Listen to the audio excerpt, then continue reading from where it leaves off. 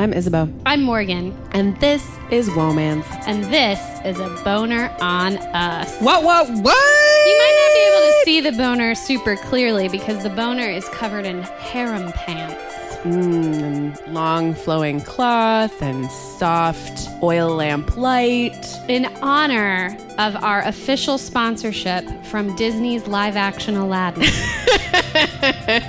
And the blue Will Smith.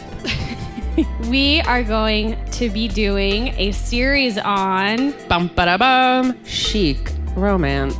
Shake for our friends across the pond. Why do you call it shake? I really want to know. Some of our British listeners, if you would illuminate that particular phraseology for me. Maybe we should call this series Aha Shake Heartbreak after the album by Kings of Leon. That's a great idea. We should definitely get all of their songs from that album to play on this series. Yeah, Aha Shake Heartbreak. There we go. So, why are we doing chic shake romance? Well, we were talking about doing this naughty but niche series. Mm-hmm.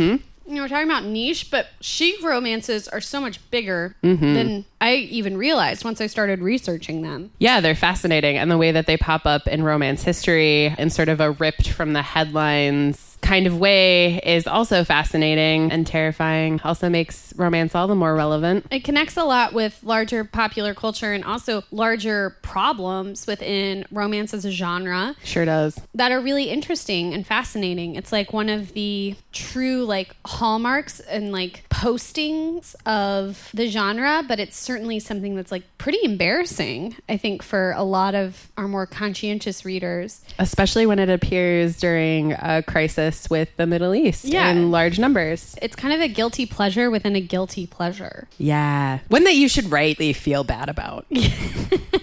Versus the other one. So it's a really fascinating space, and we wanted to commit some time to historicizing it, tracking a historical like movement through this subgenre of romance, because we thought that might be interesting. Mm-hmm. Even though other people have done it more thoroughly and better than we will. We'll be actually interrogating 3 specific objects. The first being The Chic by E.M. Hull. Written in 1921. The second being Savage Sands by Christina Nichols. Actually written by Christopher Nicholson. Exactly. But then that was also a pen name of his pen name. Because I think his real name was something like Adam. I don't know if I'm making this up. I feel like when I was trying to find the book, I discovered like 3 names for this person. Yeah, he incepted his romance name because he wanted to keep his name to himself. Well, because who wants to buy a romance novel written by a man? Like, I totally get it. For sure. Christopher Robin Nicole. Oh.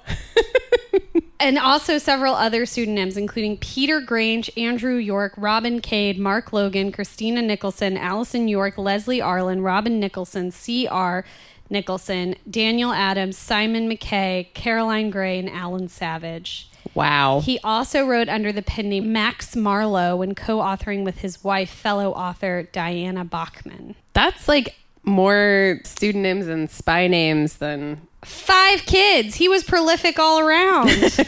Way to go. So that'll be our second book, kind of taking us through the 70s, which was another spike in the genre. Sure was. Oil embargo, Iran hostage crisis. I mean, we're going to make the argument that they are related. And then finally, we'll be reading from the 2003 burst. Yep. Hired. A chic billionaire romance by Lucy Monroe. How the secretary seduced her chic or something. It's a really long title. It is absurd. And we'll have it prepared for you on the day of. Yeah. Yeah, so we've got lots of questions in the meantime. We're going to walk through the desert with you. We're going to walk through the desert with you. Tell us if you like chic romances. Tell us what resonates with you about chic romances specifically. Maybe write it down. Maybe look at it on a piece of paper. Yeah, interrogate it just a bit. Just ask yourself a couple of questions. Seriously, tell us what resonates with you about this specific subgenre. Tell us if you hate them, which a lot of people seem to. Yep. Why do you hate them? You know, sometimes stating the obvious is really interesting, and sometimes you reveal something a little bit more latent that might be fun to pick at. For sure. So, yeah, hit us up on Twitter, hit us up on Instagram. Facebook, if that is your preferred method. Or, of course, our email. Of course, our email. Also, just, you know, if you hate chic shake romance, I get it. But also, this is a niche romance that continues to be published. Yeah. If all pleasure is political. This one seems extremely so.